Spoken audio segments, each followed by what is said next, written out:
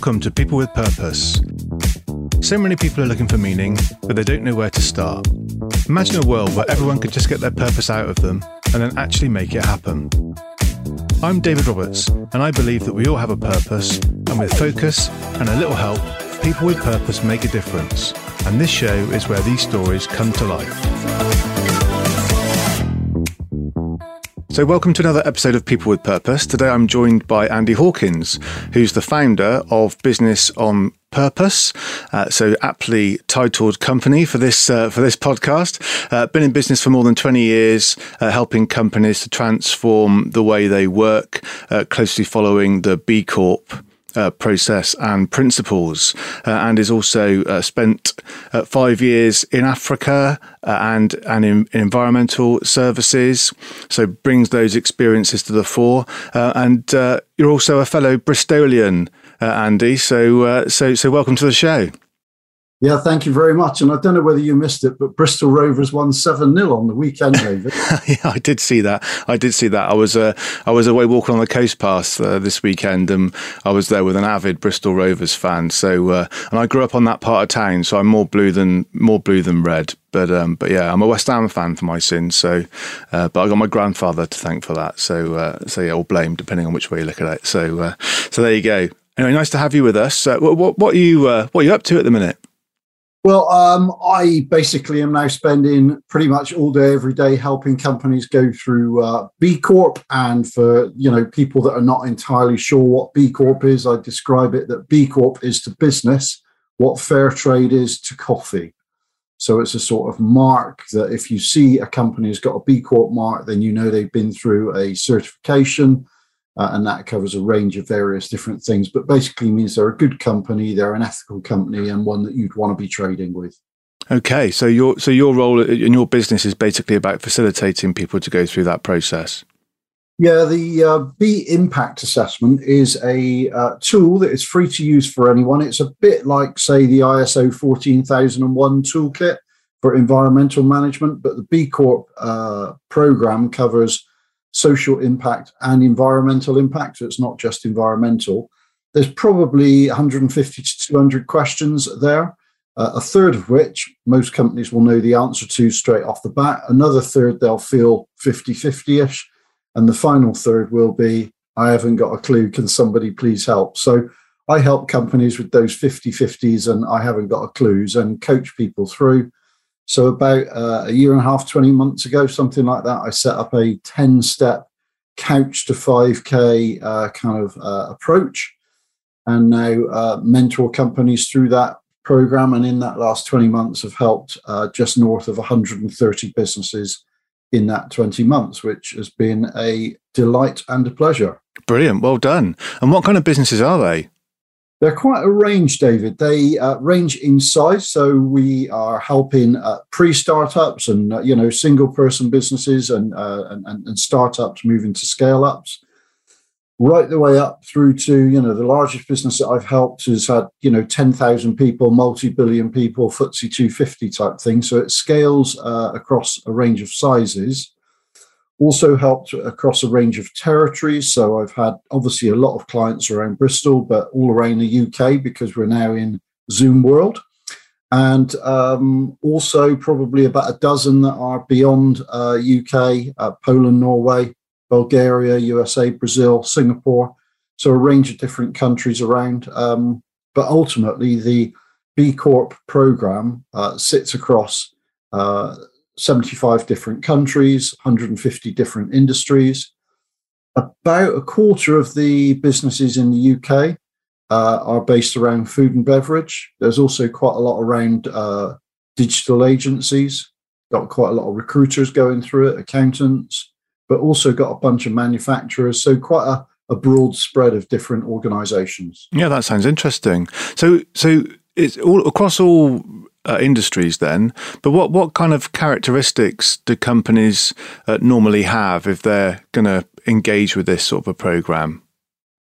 Yeah, well, the B Corp strapline is using business as a force for good.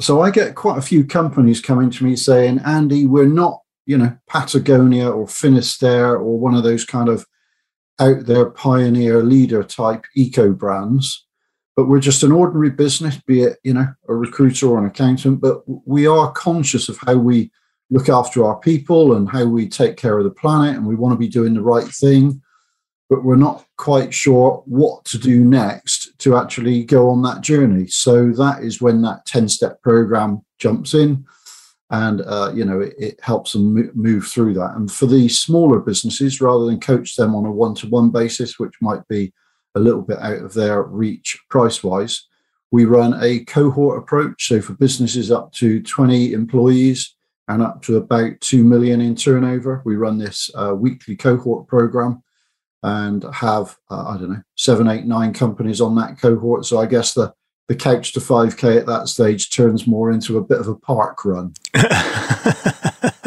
Excellent, which is another good cause. Yes, and benefits then of being a benefit corporation. What sort of benefits do come if companies are sort of contemplating going on this journey? What are the kind of benefits that you see coming through for businesses?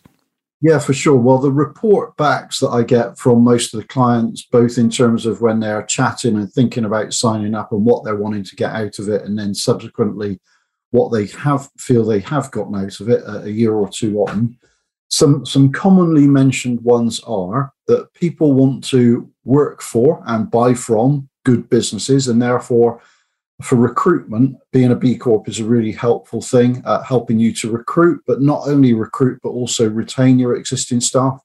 So we've heard more than 1 or 2 stories about people who have been offered, more money to move to a competitor, for example, but because they agree with the purpose that their current employer has in terms of its commitment and B Corp standing, they've chosen to actually stay with it because the new employer is not B Corp and doesn't share those same values. So, people and workers do value what businesses are going to stand for.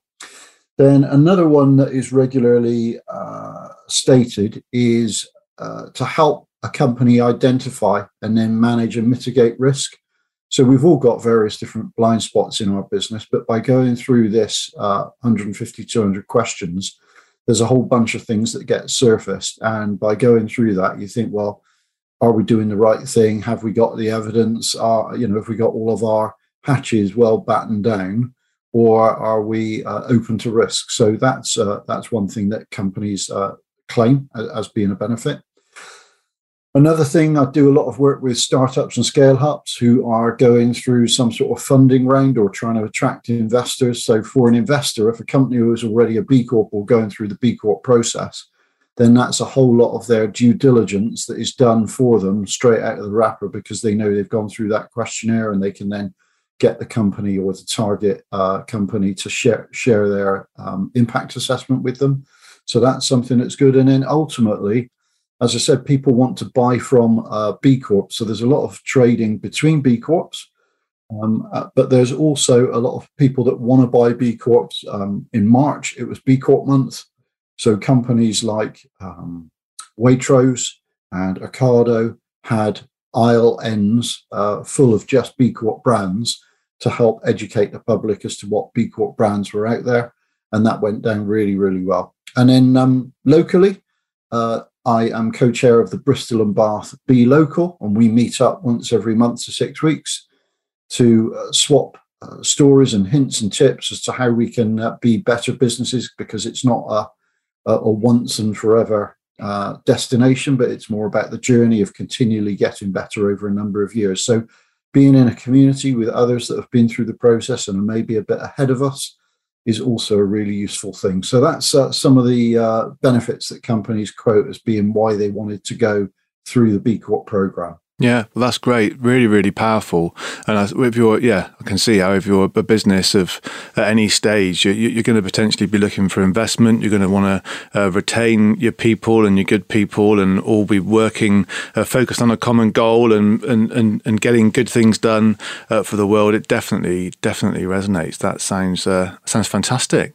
Excellent. So how did you get involved in all this then? And what's your story? Where did it start for you, and how did you end up here? Well, my first sales job in my early 20s was working for Cadbury. And as a 20-year-old, getting given a company car and free chocolate was a pretty good gig. So I was happy with that. Yeah. But after a couple of years, I moved across into tech. This is kind of mid-80s. And through the mid-80s and 90s, tech was a really good space to be in. So I did that for the best part of 20 years and sold IT, comms, web-based solutions, mainly into the large corporate sector across clients throughout the Southwest.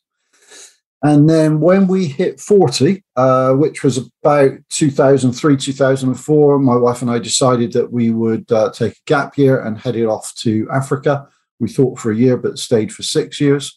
And I guess to a certain extent, my time in Africa helped me realize what it was to be doing something purposeful, so that when you got home at the end of the day, you thought that was a really good job done, and I felt that I'd actually done something purposeful. Now, it wasn't particularly rewarding from a financial perspective, obviously, but in terms of resonating with your kind of guts and with your heart, it definitely hit the spot. So when we returned to the UK in 2011-ish, I got back into business.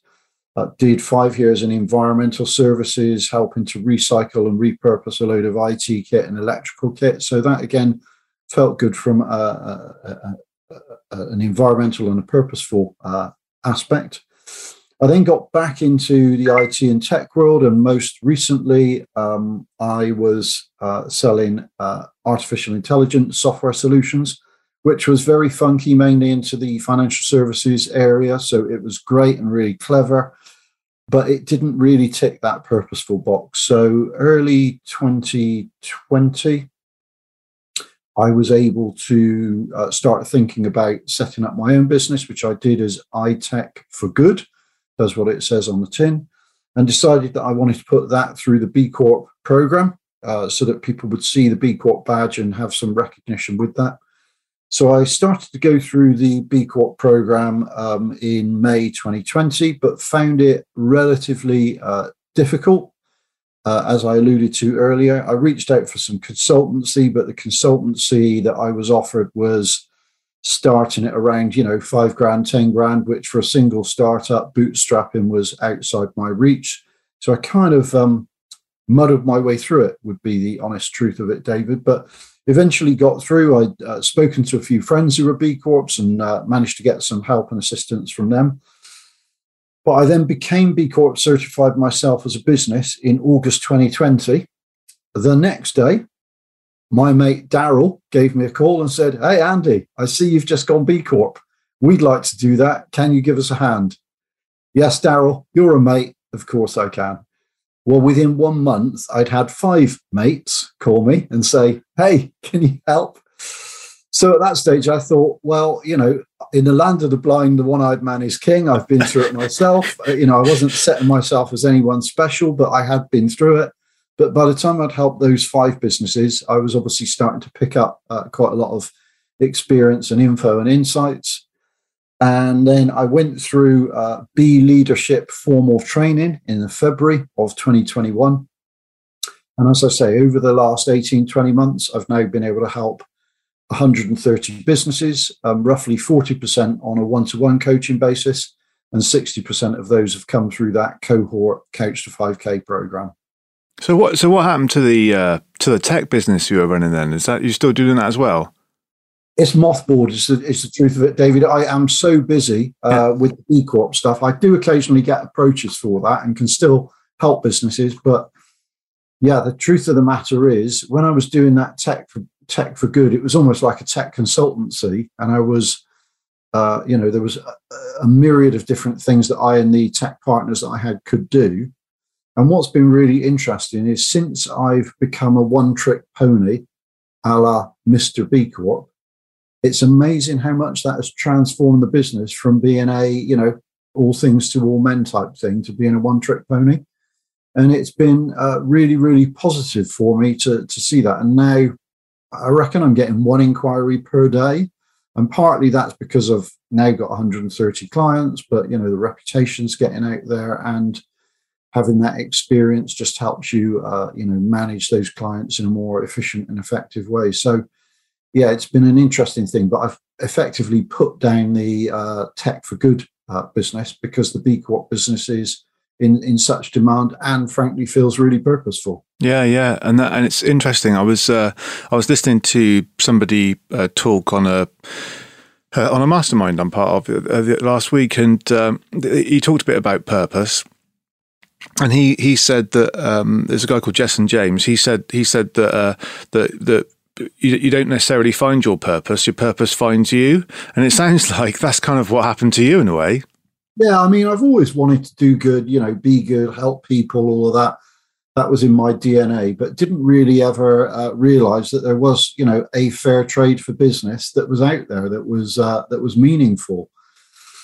There's a few different badges out there that one can get and or buy, but I like B Corp because it's something that is externally verified. So it's not just I'm saying that this is what I'm doing and it's really good. Everyone, you need to believe me. It's something that is audited by a third party and verified accordingly. So it's got a little bit more of robustness to it.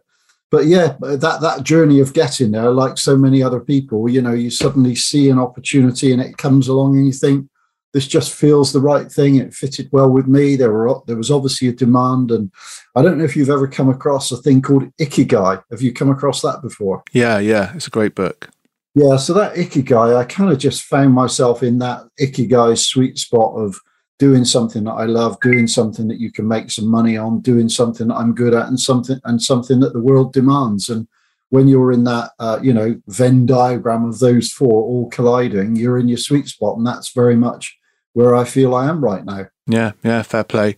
And that's a brilliant position to be in, isn't it? And we'll put the details of Ikigai, the book, in the show notes for people so they can have a look at that for themselves. Because, again, it's quite a simple way of thinking about things. It does take some thought, though, doesn't it? If you actually do it and sit down and go through the exercise, it's quite challenging because you've got to be really honest with yourself and you sort of see things as you do it that you don't necessarily want to look at because they might be a little bit scary or different to what you're doing now, require a change. But it's definitely a very good exercise to go through. Yeah, for sure. There was another one that I came across, a little acronym that this book unpacked, which was called "What is your story? What strengths do you have? What topics do you enjoy? What are your optimum working conditions? What relationships do you have? And what is your yes factor?" When you look back across your life and you do something, you think, I really enjoyed that, really felt that landed and resonated with me, and you felt that yes kind of thing. They were all good signposts to where you should perhaps be operating. And I think that's not dissimilar to Ikigai, but having gone through that framework as well, that helped me kind of land where I was on Ikigai.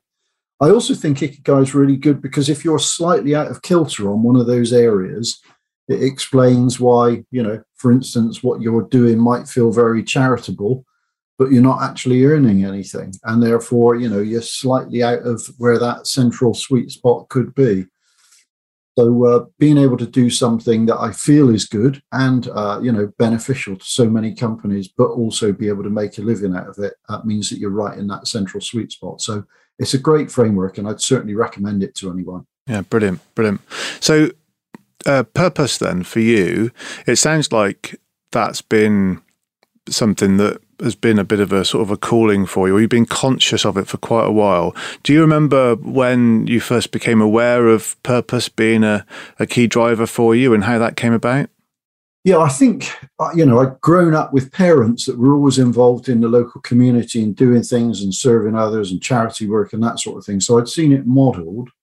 I then got into a sales career, and, your sales career generally is about making the numbers month in, month out, year in, year out, and as soon as you hit a new year, the clock was reset and off we go again. So, like I say, when we hit 40, we thought we'd just take a year out with my two daughters who were 7 and 4 at the time, and just, go off on a bit of an adventure for a year and put something back into society. We were living in East Devon at the time in a little thatched cottage down by the sea. It was all very, wonderful.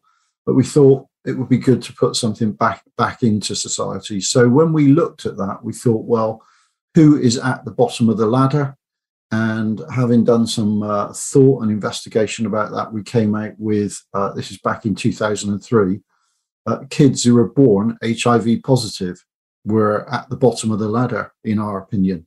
So that wasn't going to be a UK focused solution. So we headed out to Africa that following year and then got involved, yes, in HIV kids, but also a much wider remit, including, poverty related stuff and a whole range of different projects that we helped to start then. So, it's always felt resonant with me. But as I say, when I got back into the sales side, when I came back in, I then recognized that I was missing doing something purposeful, hence jumping out and starting, something new. So I think I've always had it. And when I've not had it, I've missed it. Mm-hmm. And it's interesting as well, because quite often the perception of selling is kind of a little bit how you described it, which is kind of, all very target driven. But then with that then comes the sort of association with, twisting people's arms and almost forcing or coercing people into buying stuff. And selling doesn't need to be like that. I mean, selling should really be about serving people. And there's the old phrase about helping people to buy, isn't there? I mean, did you find any sort of tension between sales and purpose and have to work through that? There was absolutely nothing wrong with any of the product sets that I sold. I didn't feel I was, pushing something that was against my own personal ethics. And even in the comms and IT space, what's not to like? You're helping businesses and society be more efficient.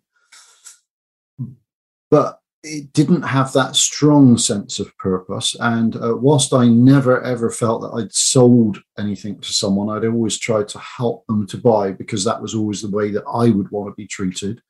So I wanted to treat people in that same way. And generally speaking, had pretty long-term relationships over 5 to 10 years with a lot of my clients. So you can't, be in there and fleece someone and then reverse out and move on to the next one when you've got long-term relationships. So selling was never anything bad from my perspective. Far from it. I absolutely loved it.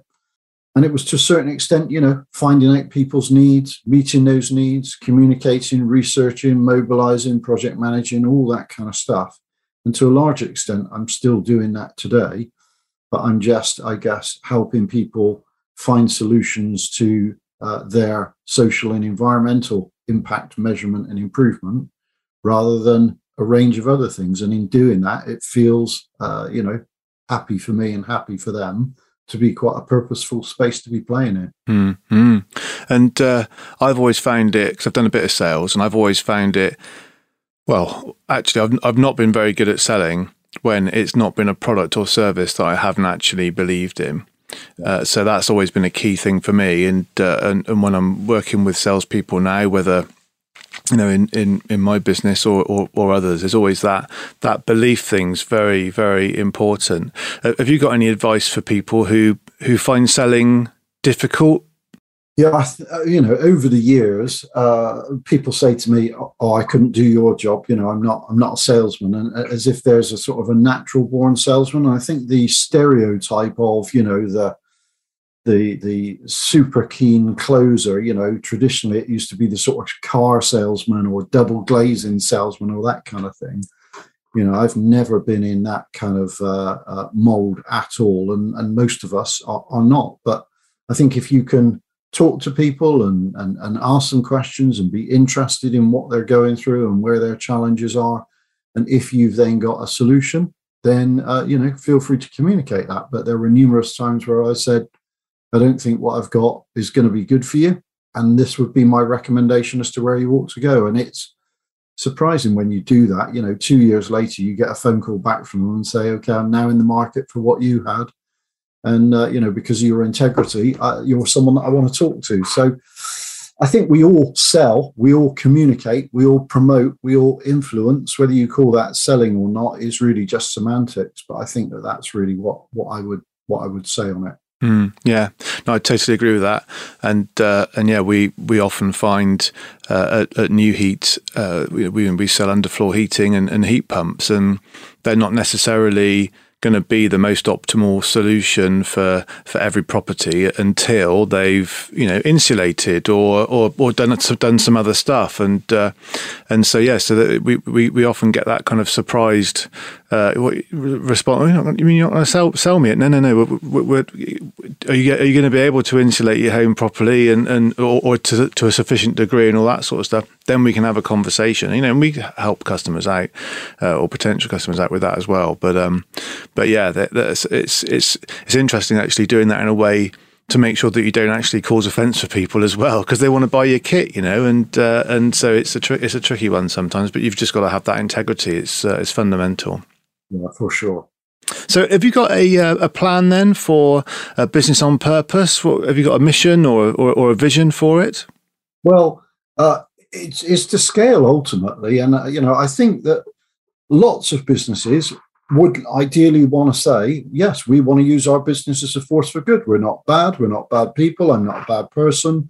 I don't want to sort of fleece the planet or, take advantage of my employees or my suppliers. I want to be a good, honest business person. So that's the kind of gut instinct. When I meet people and say, do you run an ethical business? Of course, they all say, yeah, of course I do. Almost. Who are you to question me? But then when you say, well, how do you know that you do? How have you been able to measure that? And how do you compare with other businesses in a similar sector? At that stage, quite a lot of them say, fair point. Yes, my gut instinct is we're good, and I always try and conduct myself in an honest and trustworthy way. But I've never actually measured that from what levels of governance have we got in place to ensure that we've got good process and policies in place. How do we treat our workers? How do we engage with and listen to our employees and value them in terms of not just as a unit of production, but value with their thoughts and their values? How do we measure and improve our environmental impact, which has obviously been on the news a lot and has been on people's radars for quite a long time, but you'd be surprised at how many businesses still have not really gotten started on their environmental impact measurement and improvement. So when you start unpacking that, what I love about the B Impact Assessment tool is that it's just a toolkit that any company can work through. And I'm not saying that the threshold for going B Corp is 80 points. David, even if you scored 60 points, that's not a bad score. Yes, it's a lower score, but all that is then going to do is tell you where your gaps are and what it is you need to do to, plug those gaps. So, that's not an altogether bad lot of insights to learn and work your way through. So for any company to go through that would be a good thing. Now, there are 5,000 B Corps internationally, just over 700 in the UK. But if you do your numbers, basic numbers, 700 businesses in the UK is not even 1% of 1%. So there is a huge amount to be done to help other businesses get to a stage where when someone says, how do you know you're an ethical business? For that owner to then be able to turn around and say, well, we went through the B Impact Assessment. We initially scored 75 points. We put a bit of a plan together because we'd spotted those gaps. And a year later, we rescored and we were at 85 points.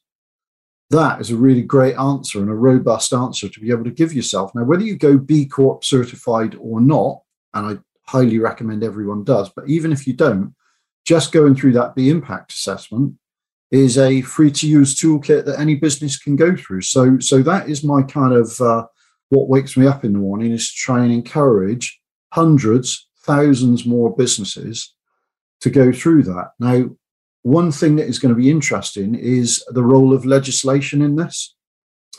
So there is something out there called the Better Business Act. You can find it on betterbusinessact.net.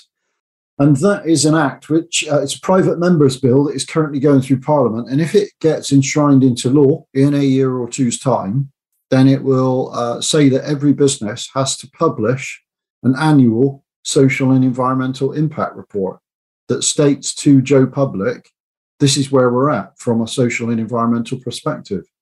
The fact is, there's a lot of businesses, if that law came into force tomorrow, wouldn't have a clue how to start or where to start. So the B impact assessment is a really good place for any business to start, almost to get ready and get prepared, ready for when and if that legislation comes along. And even if that legislation, frankly, never comes along, just the fact that you've been through that boot camp almost will mean that at the end of it, you are a better, fitter, stronger, healthier business. And what's not to like about that? Why wouldn't you want to do that? And I think some businesses do get a little bit caught up of, my mate went through B Corp. He said it was a terribly complicated process and it took him absolutely ages. That's not to say it's lightweight by any means, but the 10-step program that we've got helps companies go through it in a meaningful but measurable way, 2 hours a week, something like that. So it's not something that's going to stop you doing your business as usual type stuff. You'll still be able to run your business, but you will need to put aside 2 hours a week for 2 or 3 months.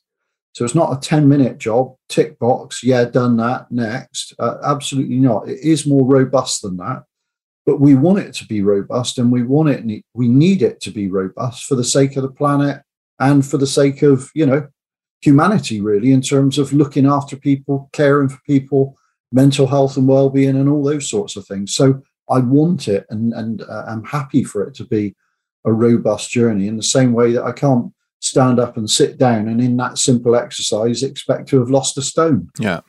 I've got to get out there and put in a few miles and be careful about what I'm eating. And after a month or so, maybe I'll have lost a stone if I put the work in. And the B Corp program, I think, is no different to that at all. But it's a great program that anyone can go through. Okay, so you're on a mission to spread that message then, and help as many businesses as you can to go through that process. Yeah, and we're working with a number of other partners, Chamber of Commerce, for various accelerator programs to, get them to evangelize and take the message out to people that are going through those programs, many of whom are thinking about B Corp. And once they come across the program and realize it's not too expensive and time-bound, they're much more likely to give it a go. Yeah, that sounds fascinating. I mean, at New Heat, we've been very focused on service for the last, we joined the Institute of Customer Service back in 2014, and that's been we've been very focused on that and then that accreditation. And that sounds like a similar kind of thing, and it goes into detail, and but that's how you learn, isn't it? And then you've got a critical friend in the institute that helps you through the process. I guess you take a similar approach. You've also got that community of members if you join and become accredited, so you can help each other out, share best practice, all that sort of stuff. It does sound very compelling. I'm making notes. Yeah, exactly right, David. And in the same way that Institute of Customer Service, within the B Corp program, there's 5 different sectors. One is governance, one is workers, one is environment, one is community, which includes how you treat your supply chain, and one is customers. So when B Corp are looking for evidence, how do you treat your customers? How do you engage with your customers? You would be able to wheel out all of the evidence that you've accrued because of your Institute of Customer Service, and that would become evidence for the customer section of B Corp. Equally, if you had ISO 14001, then that evidence would become part of the evidence for your environmental section of B Corp. So it's not instead of or 14001 or B Corp. These things can all work together. But what I do like about B Corp is it's not just environmental. It does cover the social side as well. But yeah, those other certifications that people can go through, Investors in People, there's a whole range of them. They'll all form part and parcel of your evidence. And if you have got quite a lot of that evidence up together, then it makes it less painful to go through the B Corp certification. So contrasting, the smaller startup businesses don't have a lot of process and policy in place. Of course, I've got a whole bunch of templates and surveys and policies that I can do to help them not reinvent that wheel. But they, have got a bit of work to do in that space. the larger companies, the large corporates, whilst they are a bigger organization to data gather with, they've generally got stronger systems in place. They've already got a whole bunch of those processes and policies in place, albeit they need to review some of them. But it's not so much more difficult. It's not like 10 times the effort to get a big company through than a little company through. It might be 3 times the effort, but it's not proportionate to their size. So that's been an interesting thing to sort of journey and learn. And the more mature a company is and the more processes it's got in place, the more robust their evidence is likely to be. Yeah. Well, it's brilliant to hear you talk about it, because you're clearly very passionate about it, and that really comes through. And like I said, I've been making notes, so it's helping me. I just one thing that's interesting about you, Andy, as well is you've made some what seem to be pretty brave decisions in your life. You've had this purpose thing, these values, as you say, you got perhaps from how you were brought up, that have played through and sort of been there fairly consistency. But you've made changes. You've gone from a 20-year long career to go into Africa as an example. Then you started a business and you found something else and you've changed tack. I mean, for people that are listening to this that are contemplating making a change like that, what advice would you give them as they're going through those machinations? I mean, it's certainly not, none of those choices have been made lightly. There has been a fairly detailed amount of research gone into it before we just kind of jumped out of one comfort zone into a potential frying pan. But you're right, there has been some bravery and some courage and some, what is life all about? And I think, people have sometimes said, what do you want written on your gravestone? What is the legacy that you want to leave behind? And, the fact that Andy was a brilliant salesman and earned $1 million, so what? But the fact that, Andy was kind and cared for people and helped people and took time out, those are the sorts of things that I would want written, as a legacy for me. And so those, that motivation has helped me make some of those braver decisions. Some have gone well and some have not gone quite so well. But I also think that, in my later years, I've changed career 4 or 5 times in the last 10 years and you never stop learning. There's always something extra, something new that's out there. And I think, be a lifelong learner is a really good piece of advice. But in terms of if people are at a bit of a fork or a bit of a crossroads in terms of knowing what to do next, I think, in truth, that Ikigai book is a really great place to start, to just give you a bit of a framework and take some advice from some trusted, friends and colleagues. Talk it through with some people that have been there before you. There's lots of programs that are out there now, various different accelerator programs and those sorts of things. And I think that there is advice out there that you can gain. And some things now you can start up initially as a bit of a side hustle and just trial it a little bit without actually giving up the day job.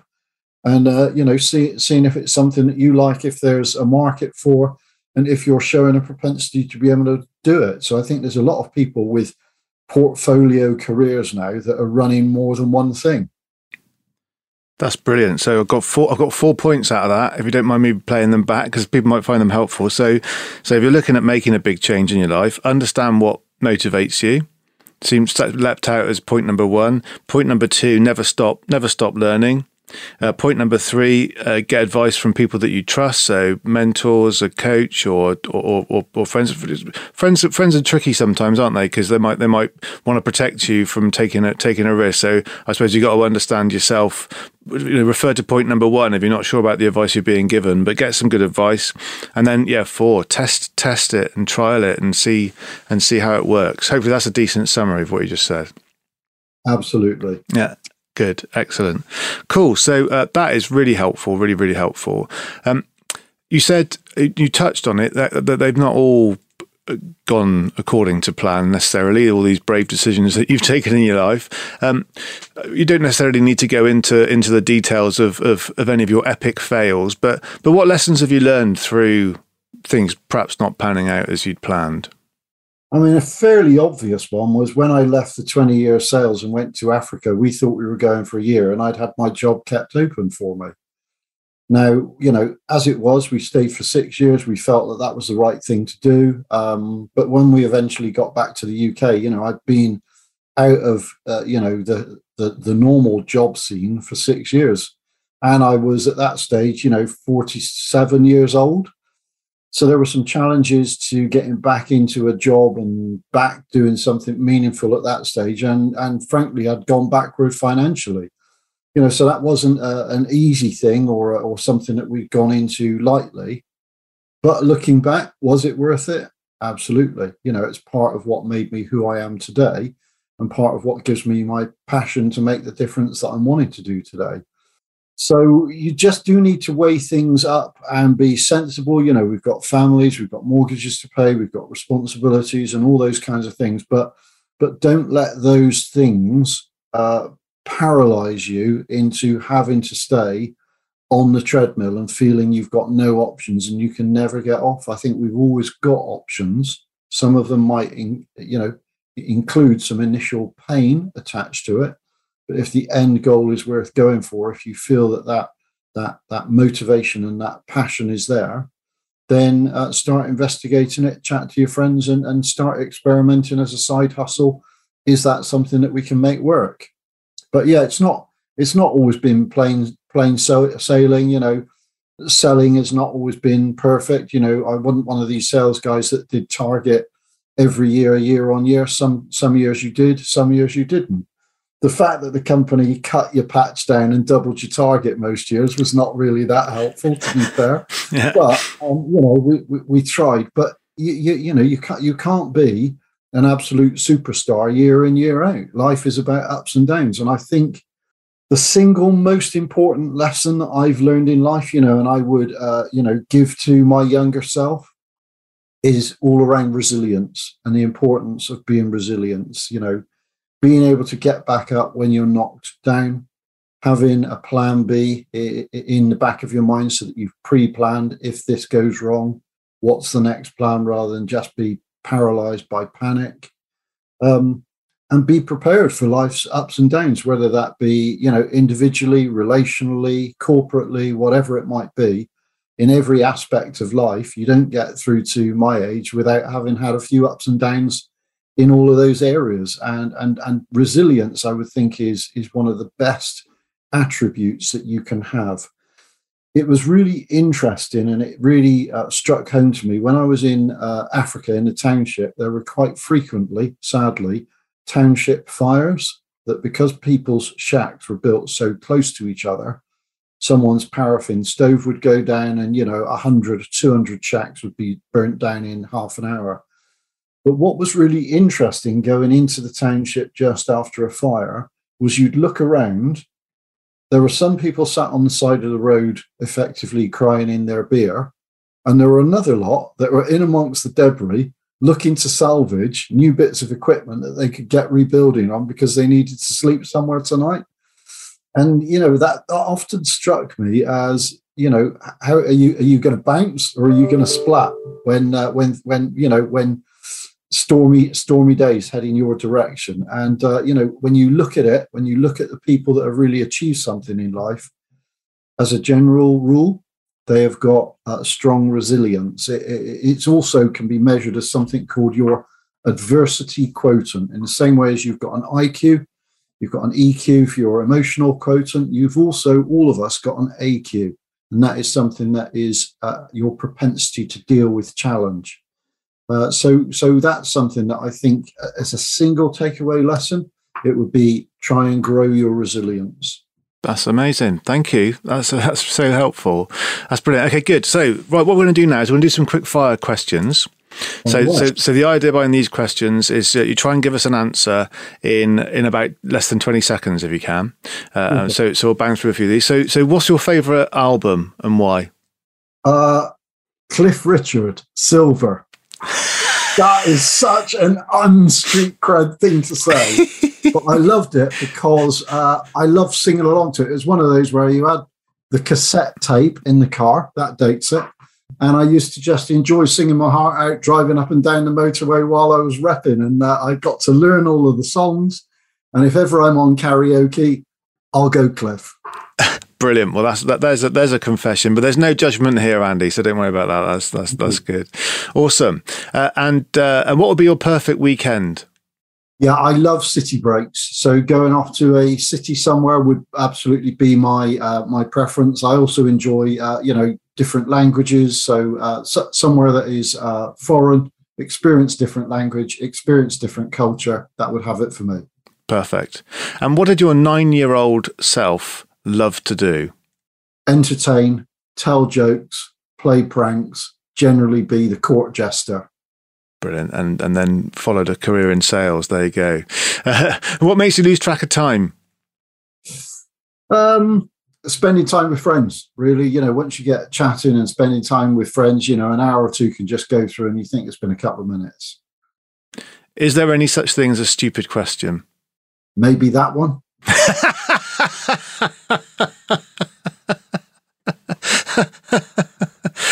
Brilliant. And then, hang on. Funny. My next question is, what makes you cry with laughter? Well, I mean, I do love practical jokes. I love all things kind of slapstick. And even though one shouldn't, if you see someone trip over in the street in front of you or anything like that, I can't but help, try and stifle a bit of a smirk. And I do love dad jokes. I love sense of humor. I love kids and, hanging around and telling jokes to, 9-year-old lads who still find my jokes quite funny. So that's definitely my level of sense of humor. Excellent. Know your target audience is very important. Yeah, excellent. Cool. Good. All right. Well, that's the quick fire round done then. You can take a bit longer to answer this question. So who inspires you the most and why? Yeah, I've thought about this question, from time to time, and it's a few people, but without a shadow of a doubt, William Wilberforce was a real inspiration to me. He took on the slave trade, took on injustice, and, some would say 200 years on, the slave trade is still alive and kicking. But I think he actually made a real difference in those days. So I really admire William Wilberforce. I also really admire Nelson Mandela, in captivity for 22 years, came out, could have been an absolute bloodbath, and decided to, show grace and humility and, truth and reconciliation hearings and that kind of thing. And while South Africa, to many is still in, dire straits and is a bit of a shambles in many ways, I just think the way Mandela handled that transition was really exemplary. Fantastic. Yeah, really inspirational. Good. Okay. Well, thank you for that. And I suppose I've just got one more question for you before I let you go. So if you were going to give somebody one piece of advice, if they wanted to find and follow their purpose and do something similar to what you've done, in one sentence, what would it be? Invest in yourself and take some time to investigate. Life is busy, and you'll often put off that investment, especially in yourself. You'll often invest in loads and loads of other people. But I think just taking some time out, maybe once a year, to just recalibrate and decide what you want to be doing, I think that investment and make the investment would be the piece of advice that I'd give. Fantastic. Thanks, Andy. That's great. Now, where can people find you online or find out about what you're up to, or get in touch if they want to find out more about B Corp? Yeah, the web address is businessonpurpose.uk, and they can drop me an email, andy@businessonpurpose.uk. There's all sorts of B Corp information on there, a whole range of different blogs, and a bunch of information on the support page as to the sorts of costs and requirements that you do if you wanted to go through the B Corp process. All of that information is on the website. Fantastic.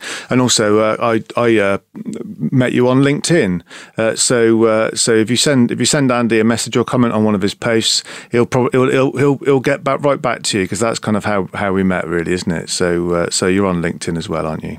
Yeah, and one of my tagged LinkedIn posts is one that I talked all about chocolate and B Corp. So if you're going to watch one, That's mildly entertaining. I try and get a few dad jokes in there, and it tells a story about B Corp. So that's not a bad one to look out for. Fantastic. And have you got a favourite dad joke? Tonight we're going to have Wookiee burgers. I don't know if you're a Star Wars fan, David, but tonight we're having Wookiee burgers. They might be a little chewy. Nice. There you go. Well, what a way to finish. Awesome. Andy Hawkins, thanks ever so much for your time and for coming on People with Purpose.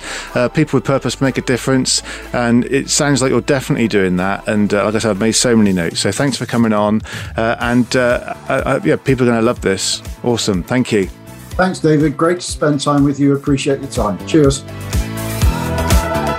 Thanks for listening to People with Purpose. I hope you've enjoyed the show and are enjoying going on this journey. Please remember to like and subscribe and give us a 5-star review. Tell all your friends. And if you're interested in finding out more about any of the things we've covered in this episode of People with Purpose, just get in touch. All the details are in the show notes. Thanks. Bye.